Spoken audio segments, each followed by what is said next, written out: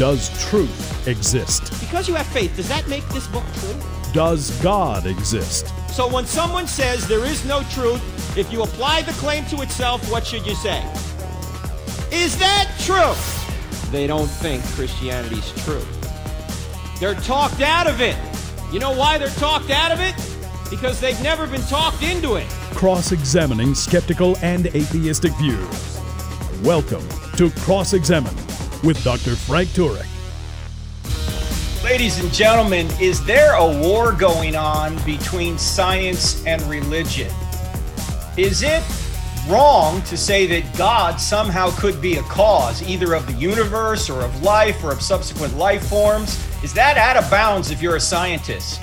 Well, there's a book that I've been waiting for several years now because my friend Stephen C. Meyer said he was going to write it, and it's coming out March 30th. If you're listening to this after March 30th, you can pick it up right away.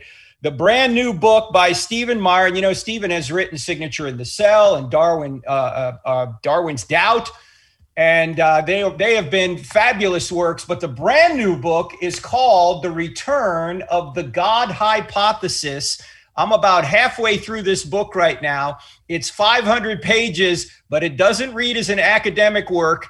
It does have academic information in it, but it is very well written, very easy to understand. Anybody can understand what Stephen is saying in this book, and you need to see what he's saying in the book. So we're going to have him on not only today, but next week as well, because there is so much in this book. And for those of you who don't know Stephen Meyer, you ought to. He has his PhD from the University of Cambridge in philosophy of science. He has written, as I mentioned, several New York Times bestsellers, including Signature in the Cell and Darwin's Doubt. And this one is destined to be a bestseller as well. He is a senior fellow. Actually, he directs part of the Discovery Institute.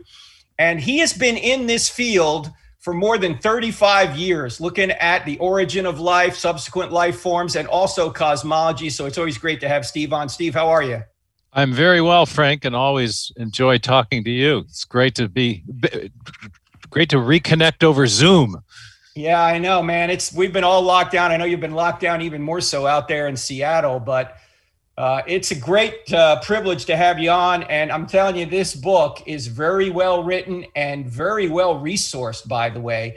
I don't know how many pages of footnotes you have in here, Steve, but I start reading the footnotes and I'm going, man, that's a book in itself. How long did it take you to pull this together? I've been thinking about it for 35 years, as you mentioned, but the actual writing took about 3.5 years. So it's been the most formidable of my three big projects. Well, you know what I like about it too, Steve? It's not just a bunch of information. It's actually a story. It's part history book and part science book, and you put it together to say, this is sort of the history of science, and this is where we're heading now. Why is the God hypothesis returning? First of all, what is the God hypothesis in a nutshell, and why is it returning? Well, right, the God hypothesis is the idea that the existence of God explains key events better than other competing metaphysical or scientific hypotheses, key events in the history of the universe and life, in particular, the origin of the universe, the origin of what physicists call its fine-tuning, and the origin of the information needed to explain the origin of life and the subsequent development of life. So there are big events in the history of life in the universe that are best explained by positing a certain kind of intelligence, an intelligence that has the attributes that Jews and Christians have long ascribed to God: transcendence, intelligence, and therefore a personal agency, and also an agent who is active in the creation, not a deistic creator who only works at the beginning, not a space alien who only works from within the cosmos, but an agent that can create the universe as a whole with its finely tuned structure that allows for possibility of life. So I call it a hypothesis because from our point of view, we are trying to explain the world that we see around us. And we as part of the function of human reason, we postulate ideas about what might exist that can explain the things we see. And it turns out that the postulation of the existence of God does the best job of explaining crucial events about biological and cosmological origins. That doesn't mean, as some of my My friends on Facebook have been saying that God is only a hypothesis, only something in the human mind.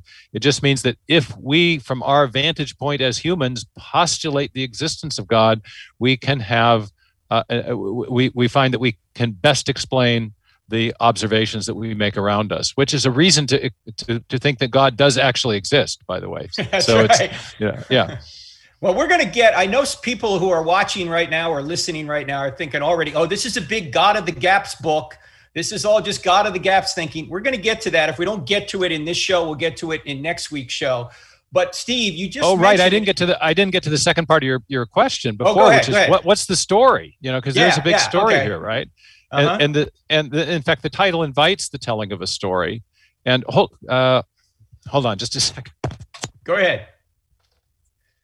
Yeah, the point I was going to make here, Steve, is the fact that those three things you mentioned, the origin of the universe, the fine-tuning of the universe, and the information found in biological life, are really the three major discoveries you're looking into. But go ahead with the story. Right, exactly. Well, the title invites a story because to say that the God hypothesis has returned is to say that there was a time when the theistic perspective about the natural world was lost. And in fact, that's the case, that in the late 19th century, a worldview known as scientific materialism became dominant. But to say that it's returned is to say that it also was present long before that it was present, in fact, and this is the argument in the book, is that the theistic perspective of, in fact, a biblical perspective was crucial to the rise of modern science during the period of roughly 1300 to 1750, and especially in the very crucial period of between 1500 and 1750, when historians of science describe the rapid expansion of scientific investigation, of the development of a systematic method for or methods for investigating nature, first arose in Western Europe in a decidedly Judeo-Christian milieu. And what I show is that numerous historians of science now recognize the role of Judeo-Christian ideas in the formulation of what we now think of as modern science, and that didn't happen in Western Europe for an accident. It happened there because there were certain ideas in currency that made the investigation of nature seem A, possible, and B, a kind of natural extension of the religious piety that many people felt, that they thought that studying nature was a way of studying God's handiwork, and they expected to find lawful order, evidence of design, and they expected to be able to understand it. They had a key watchword, which was intelligibility. They believed that nature was intelligible. It could be understood because it had been made by the mind of a rational creator, or with the guidance and design of a rational creator, the same creator who had made our minds in his image and had endowed us with rationality so that we could understand the rationality, the design, and the order that had been built into nature. That was a unique set of presuppositions that existed in Western Europe that made science possible. And once these early scientists began to investigate nature, they also found that, having investigated it, there was in fact ample evidence of design and order, and that became what historians call the scientific revolution. So early on, we had that theistic perspective. It gave rise to science. In the late 19th century, in the wake of figures like Darwin, Marx, Freud, Huxley, and others, that was lost. A new worldview came to dominate our perspective on science, known as scientific materialism. And the argument of the book is that there have been three great discoveries that have been made over the last 100 years, first in cosmology, then in physics, and then finally in biology, that are bringing back that theistic perspective, or at least should. And I make that case in the book. Well, this is the book to get, friends. The book, again, is called The Return of the God Hypothesis. And Stephen gives you a history of science and history of thought on this as he's giving you the evidence for those three great discoveries he just mentioned. And when we come back from the break, we're going to get a little bit into that evidence after we talk a little bit more about the history of science. You're listening to I Don't Have Enough Faith to Be an Atheist with Frank Turk on the American Family Radio Network. Our website is crossexamine.org. Steve's website is discovery.org. And you can also type in The Return of the God Hypothesis and get the website for the book, and maybe even get on a Zoom with Steve coming up on April 24th if you buy the book in advance. So if you want to be a part of that, check out the God Hypothesis or returnofthegodhypothesis.com. We're back in 2 minutes. Don't go anywhere. The Return of the God Hypothesis, a brand new book by New York Times bestselling author Stephen C. Meyer, Dr. Stephen C. Meyer. And this book is even more of an important book than his first two, which were critical books in the field, Signature in the Cell and Darwin's Doubt. This actually takes elements of both those books and goes further. In fact, Steve actually arrives at a place where he is going to say that there is a being called God out there from these discoveries that he talks about in the book. He didn't say that so much in the first two books, but he does so here, and we're going to talk about it here in just a minute. Before I do, I want to mention that our brand new course on the Great Book of Romans starts on the 30th of March, same day the Return of the God Hypothesis comes out. If you want to be a part of it, go to crossexamine.org, click on online courses.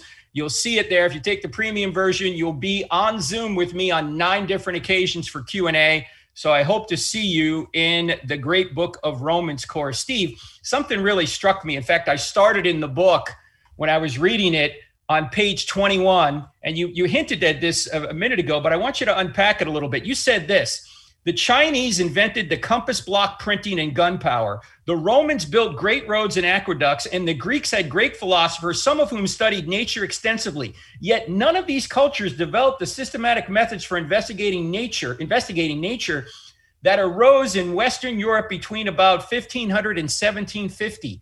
Why not? Who brought this system? It's easy for me to say. Who brought the idea to systematize nature? Well, this was a Judeo-Christian idea, and many historians have asked exactly this question: why then, why there?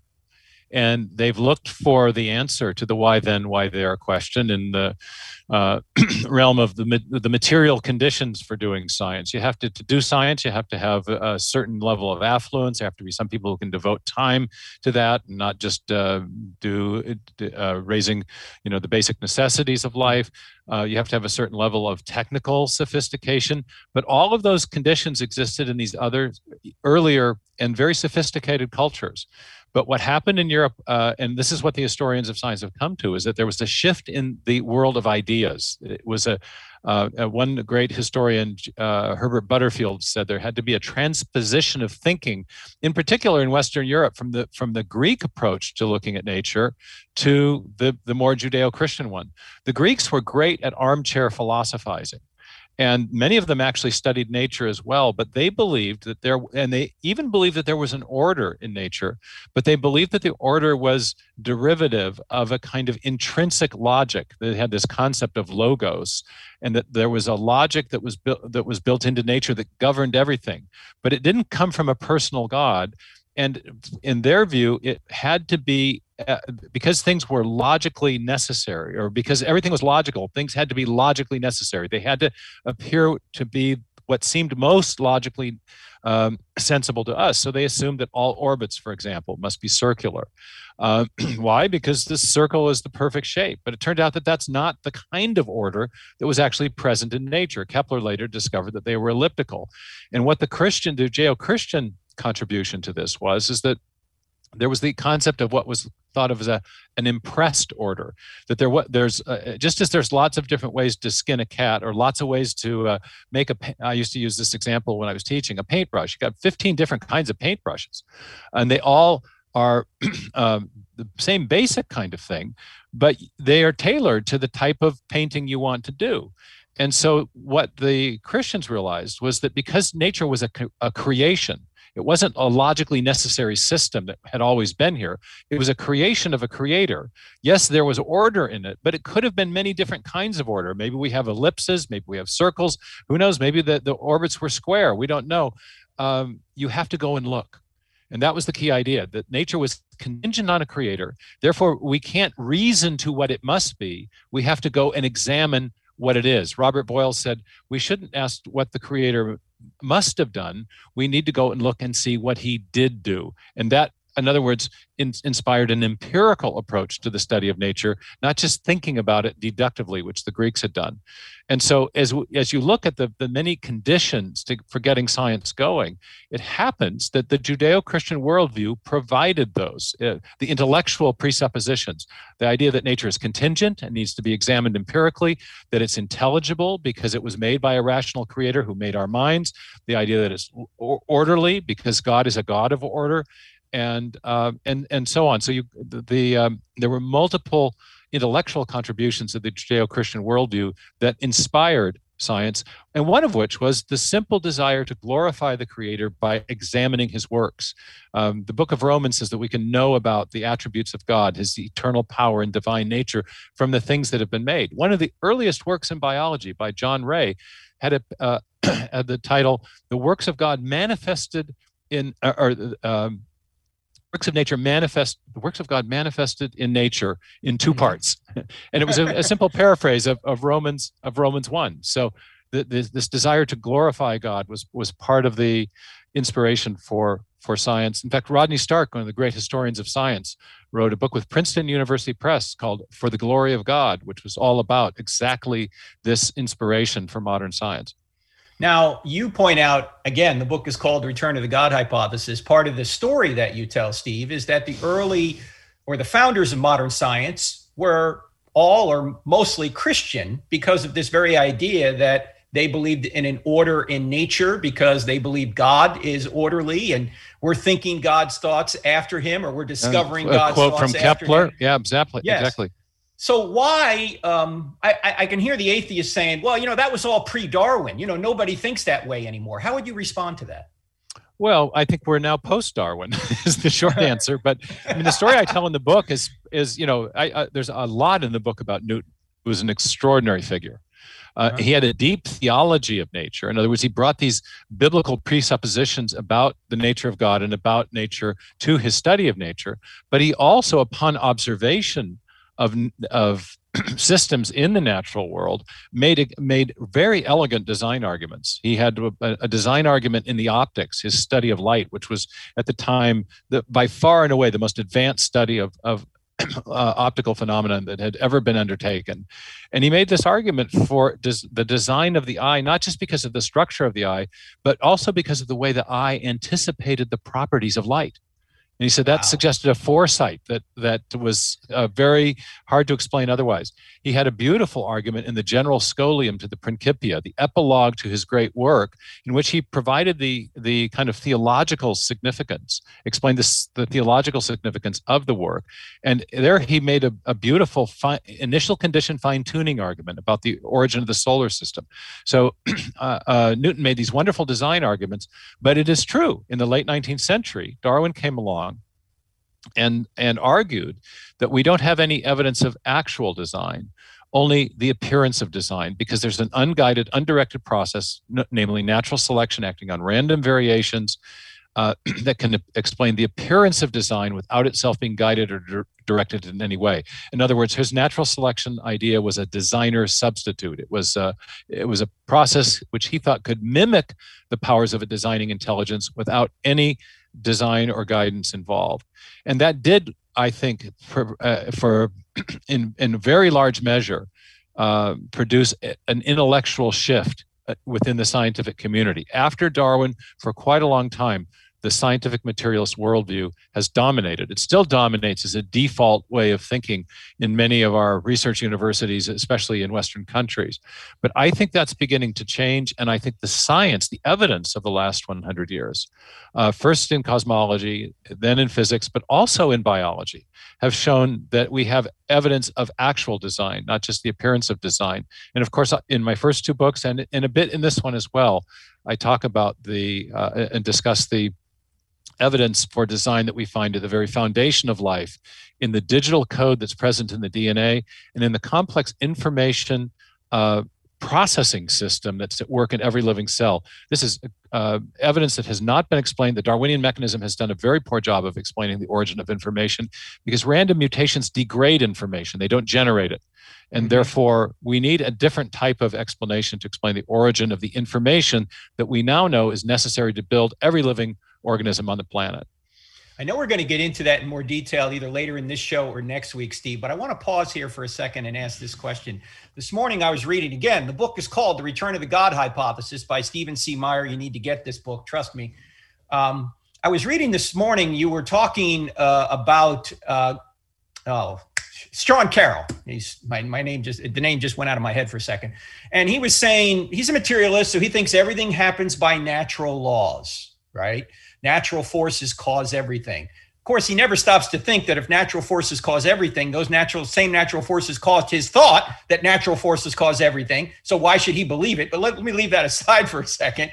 My question is, do people like Sean Carroll or any other naturalists, any other atheists out there ever try to explain where the laws of nature come from and why they are so precise and accurate and so consistent? Where do the laws come from, Steve?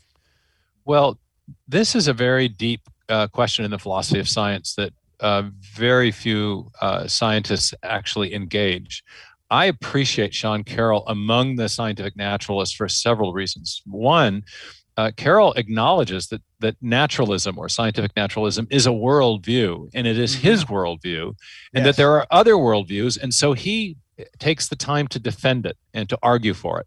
Many scientists that you encounter today simply assume a kind of scientific naturalistic or materialistic worldview without even being aware that they're bringing a set of worldview assumptions to their claims about science. They make science and their worldview equivalent. Carroll doesn't do that. He actually says, look, this is a worldview, and here's why I hold it, and he makes the argument. As to the laws of nature, there's a very deep question as to what they are. Are they mere human descriptions of regularities that happen we know not why? Are they entities within nature, or are they human descriptions that actually correspond to the way God has chosen to order nature? In other words, is there a cause behind the laws of nature that explains their universality, their regularity, their mathematical precision? That third view is the view of Isaac Newton, or was the view of Isaac Newton, and it was the view of the early founders of modern science. After all, the idea of the laws of nature is a metaphor, and it turns out that it's a metaphor. It's a juridical metaphor of theological origin. I'm quoting one of the leading historians of science on this. It came literally, the concept you find in the book of Job, and it's appropriated by scientists during this period of late medieval Catholic theology and in the early period of the Reformation. And so I had a memorable tutorial with my Cambridge supervisor my first year on exactly this topic. And he said, your view of the laws of nature makes sense, and my view makes sense. His view was they were just human descriptions. But the one view that doesn't make sense is the view that most physicists hold, which is that they are somehow, the laws are entities that cause things to happen. We don't see the laws of nature. Yeah, hold the thought. We're going to come right back because we're coming up against a hard break. You're listening to I Don't Have Enough Faith to Be an Atheist with Frank Turk. My guest is Dr. Stephen C. Meyer, the new book, The Return of the God Hypothesis. Get it. We're back in 2. The Return of the God Hypothesis with Dr. Stephen Meyer. He's my guest today. Actually, the actual title of the book is Return of the God Hypothesis. Don't put the in front of it, not the article.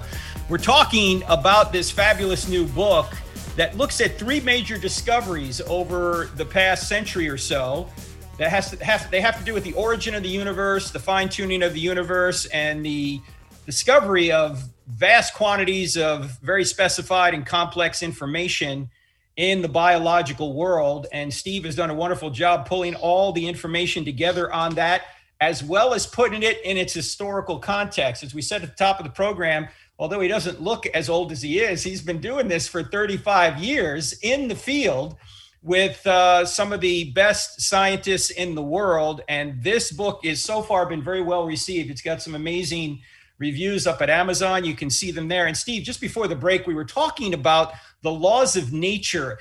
And maybe we could just review that again. You say there are 3 kind of hypotheses about where the laws of nature come from or what they are. Can you go over that again? Yeah, exactly. I mean, it's kind of, we talk about the laws of nature, especially if you're trained in the sciences. You want to generate laws of nature to describe regular phenomena in nature, and they're often invoked as ultimate explanatory principles. But there's something that if you ask, well, what is a law of nature? Then you get into a little bit of a deeper question. It's a question in the philosophy of science. And there are three basic views. One is that the laws of nature are mathematical descriptions of regularities that happen. We know not why. They're not causes. They're just descriptions of the things that always happen. Sun up, sun down, all unsuspended bodies fall. If you think of gravity, you could describe it that way, and so on.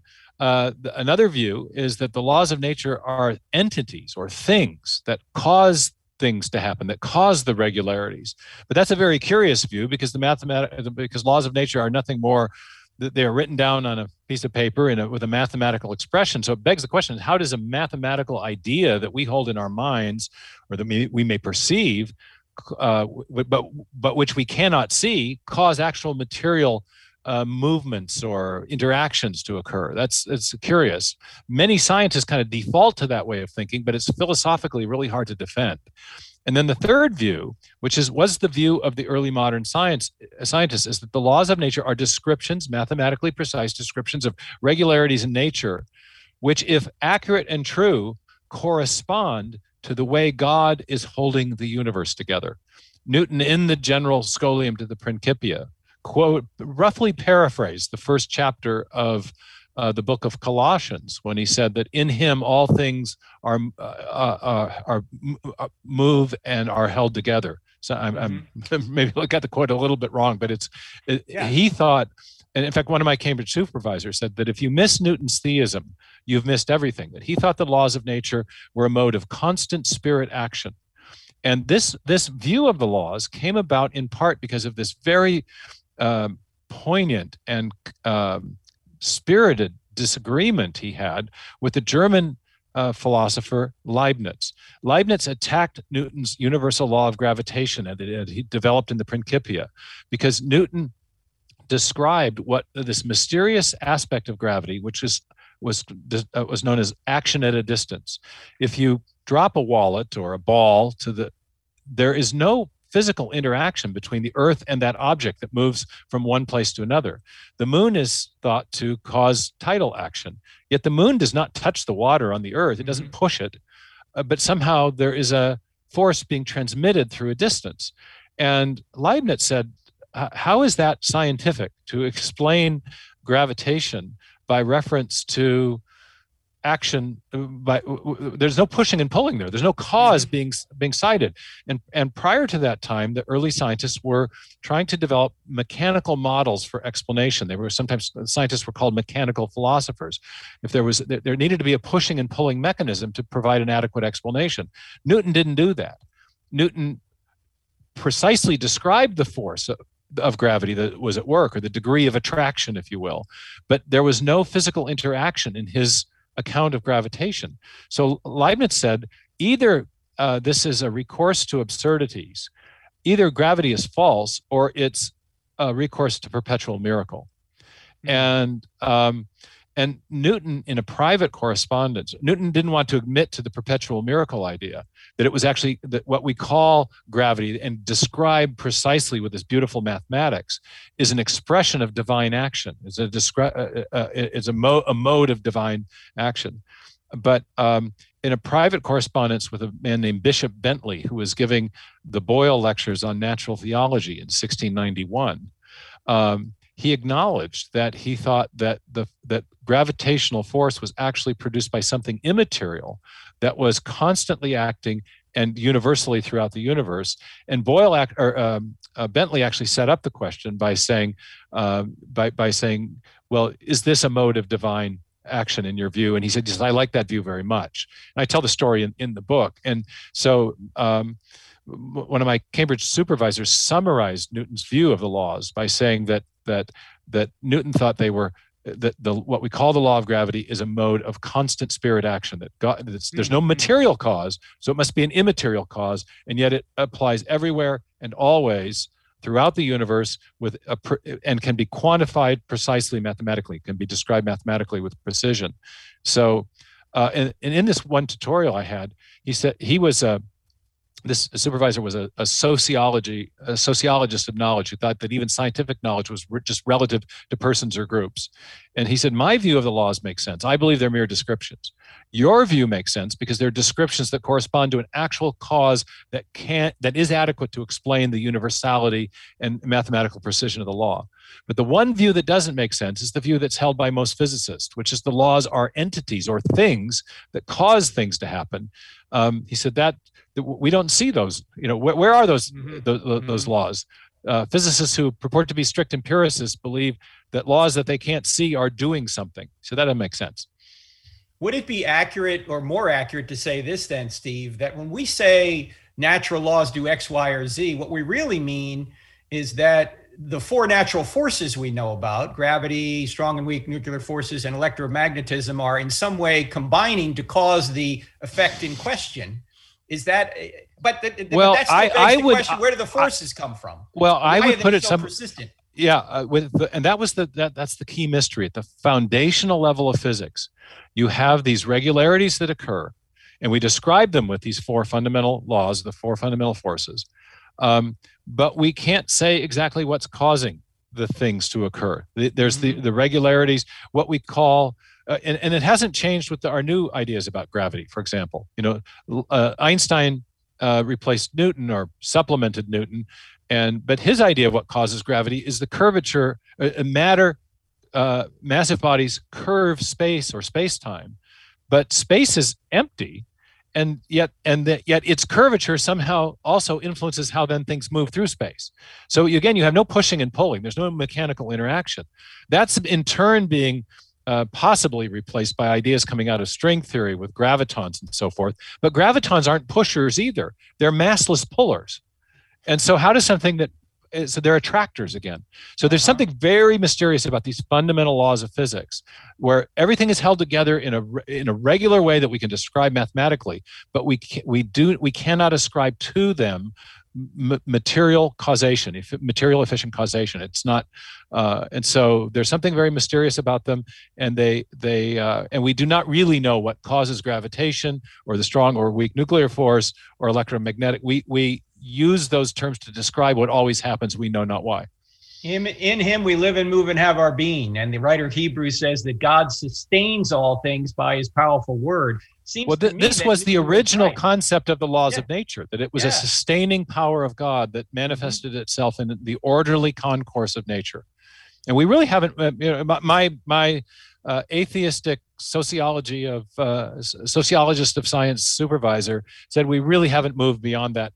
Newton's concept of laws in 300 years. But it seems related to Aristotle's unmoved mover, who was saying there had to be a consistent cause every second. Aquinas picks that up and says, this is going to be my fifth way to argue for God, final causality.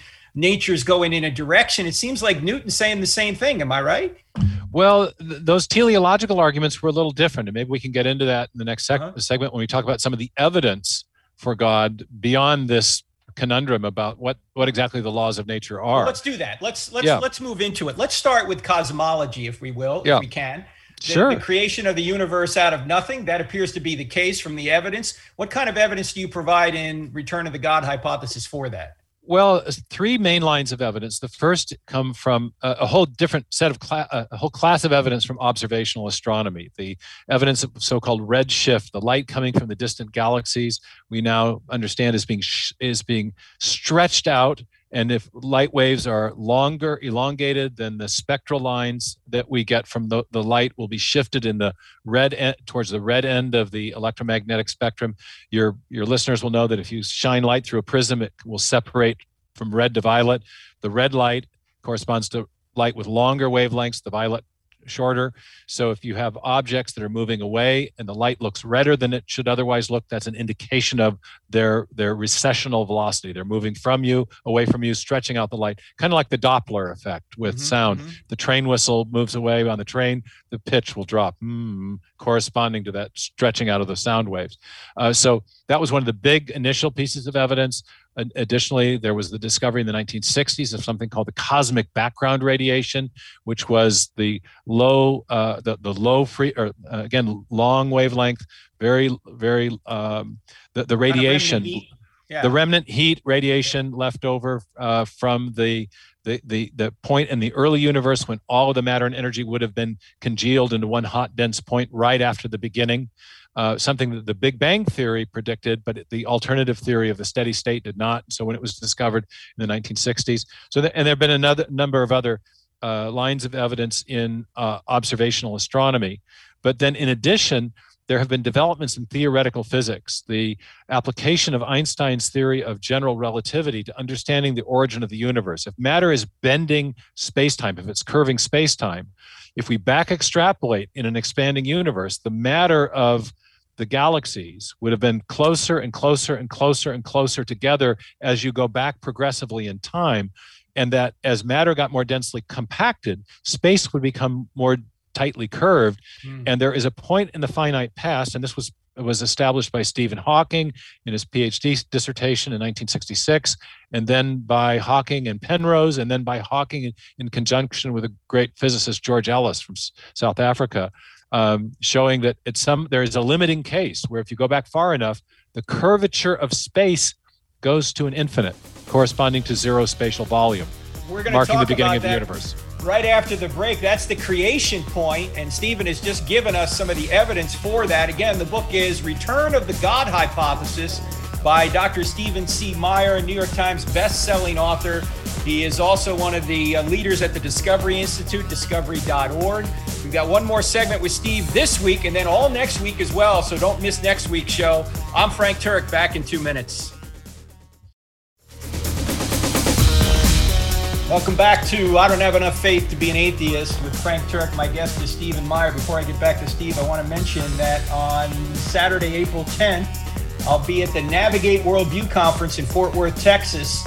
And the next day, I'll be speaking at Christ Chapel Bible Church in Fort Worth as well. All the details are on our website, crossexamine.org. Just go to events and you'll see the calendar there. Now, Steve, before we get back to the topic here, are you going to be speaking about this book anytime soon, anywhere? Can you tell people where they can see it? Right now I'm doing a lot of media either through Zoom or talk radio, but we'll probably have some. I'm doing a webinar tonight. I did a lecture yesterday to a bunch of Guatemalan professors. So right now I'm doing it, mainly virtually. But yeah, there'll be speaking engagements, I'm sure, in the fall as things start to open up. So. We'll keep you posted. If you want to interact with Steve, you can, or you can at least have an opportunity to. Steve, if they pre-order the book right now, which means in the next couple of days they got to do it, they can go to what website and maybe get on with a Zoom with you? How do they do that? Go to returnofthegodhypothesis.com, and they'll find everything they need to do a pre-order. And then with the pre-order, I guess our guys are offering a 80% discount on an online course I've done on intelligent design, a booklet I've written about intelligent design, a little advanced peek at the book, and then this opportunity to participate in a freewheeling Zoom Q&A. So we'd be happy to have more people part of that. Look out for that, returnofthegodhypothesis.com, but you got to do it in the next couple of days. Now, Steve, we were just talking about, you went through some of the cosmological evidence that the universe literally had a beginning, but I can already hear atheists saying two things. Number one, how do we know the universe came from nothing and not, say, a dense pellet? And number two, shouldn't we just choose agnosticism here, Steve? Okay, the universe had a beginning, but how do we know what caused it? Well, let's start and put this in a broader context, and then I'll get back into the cosmology. Right. Richard Dawkins has a wonderful quote where he says, the universe has exactly the properties we should expect if at bottom there was no purpose, no design, nothing but blind, pitiless indifference. In other words, the universe has the properties we should expect if scientific materialism were true. Mm-hmm. And I use that as a framing device in the book. It's wonderful for a couple of reasons. One, because it defines the key issue. Secondly, it implies that metaphysical hypotheses or worldviews are every bit as testable against observations as scientific hypotheses.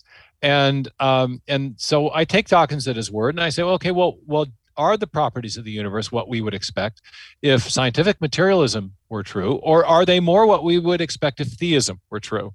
And in the book, I argue that the three big discoveries that we've made about biological and cosmological origins, namely that the universe had a beginning, that the universe has been finely tuned from the beginning, and that we have discovered this digital code at the foundation of life arising since the beginning of the universe are things that you would expect given theism, given the God hypothesis, given a God who's both transcendent and active in the creation, but they're not at all what you would expect on the basis of scientific materialism or scientific atheism.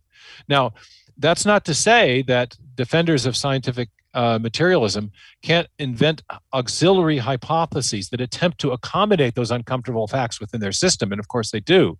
But what I show in the book is that when they do that, the alternative hypotheses they generate, such as the multiverse or such as something called quantum cosmology, end up having subtle or implicit theistic implications themselves, that they don't get around the God hypothesis by inventing these auxiliary hypotheses. Now, back to the cosmology.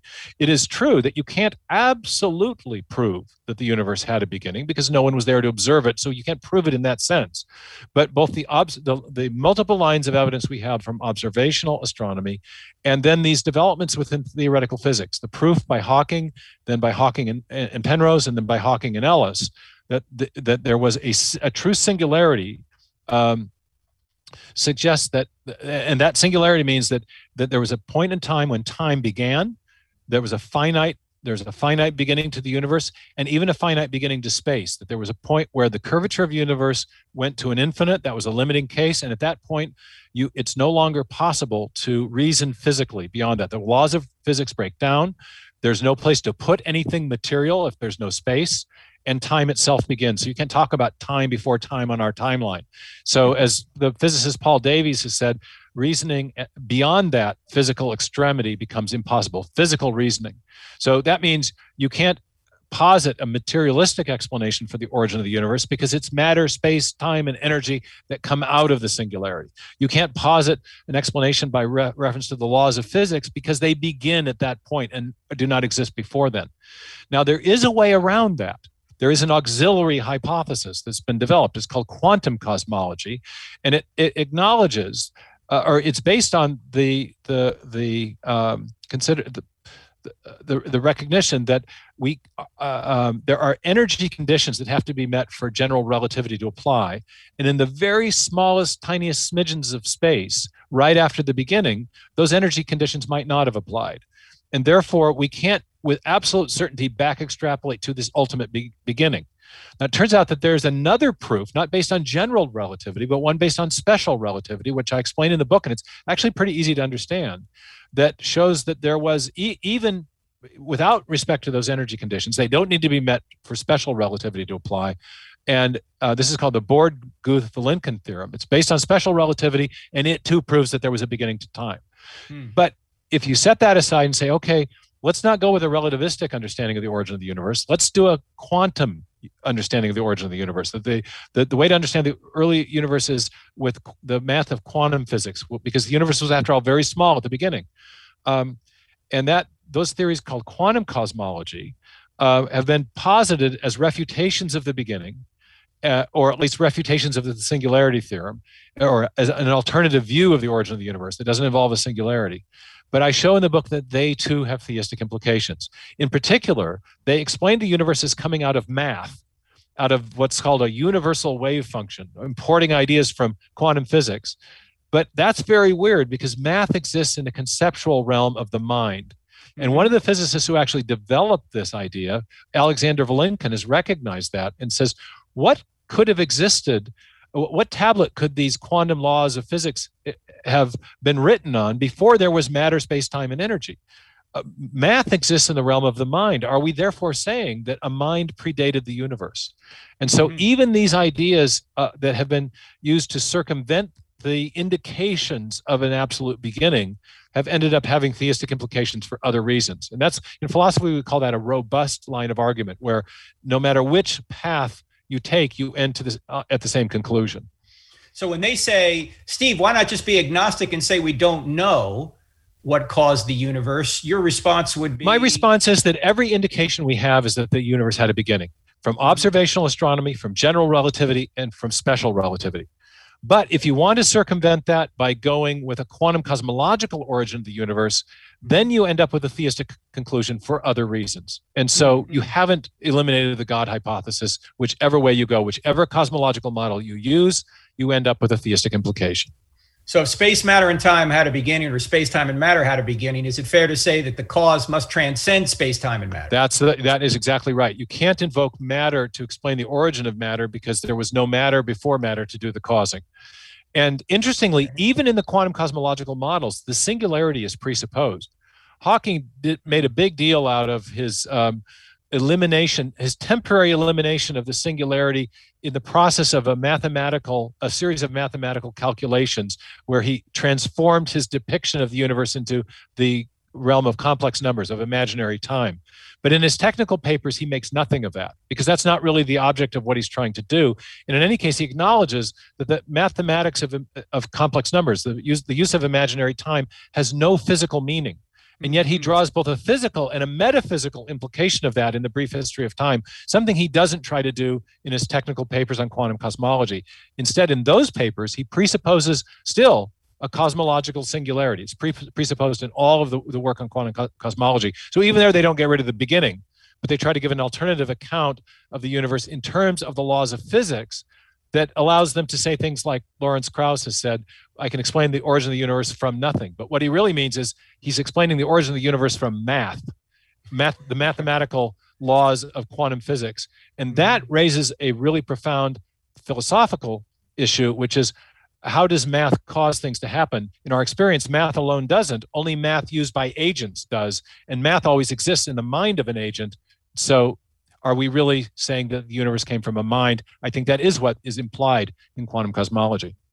Well, Steve, we only got a couple of minutes to go, but what you just said there, and in fact, your whole education, you're a PhD in the philosophy of science, lays waste to the claim of both Krauss and Hawking, who said philosophy is dead, and I don't care what a philosopher says. That's what Krauss said. Why is philosophy so important to science? You need to interpret the data, right? Exactly. Well, all scientists are making philosophical claims. They just often make philosophical claims that are poorly justified. And one of those is the one that Hawking made in relation to this quantum cosmology. He said, because there is a law such as gravity, the universe can and must come into existence. But the laws of nature describe how matter and energy within the cosmos interact. They don't explain where matter and energy and the cosmos came from. That's not what laws do. So there's a category error that's a basic philosophical error in the thinking of folks like Hawking. As great a physicist as he was, here he does the philosophy of science very badly, and it leads him to an erroneous conclusion. It shows the wisdom of Einstein's quip that the man of science is a poor philosopher, unless he has a PhD from the philosophy of science from Cambridge, which you have. So, friends, if you want to go further, you need to and you do want to go further, Return to the God Hypothesis by Stephen C. Meyer. As I say, it comes out on March 30th. And you want to be here next week because Steve and I are going to get together again and then get into fine-tuning of the universe and also biology, the two other main discoveries of the past 100 years, other than the creation of the universe out of nothing, that show God is back. Steve, thanks so much for being on the show.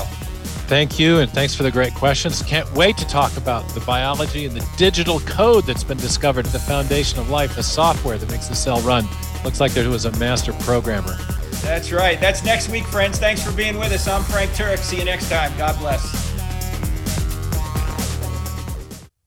The views and opinions expressed in this broadcast do not necessarily reflect those of the American Family Association or American Family Radio.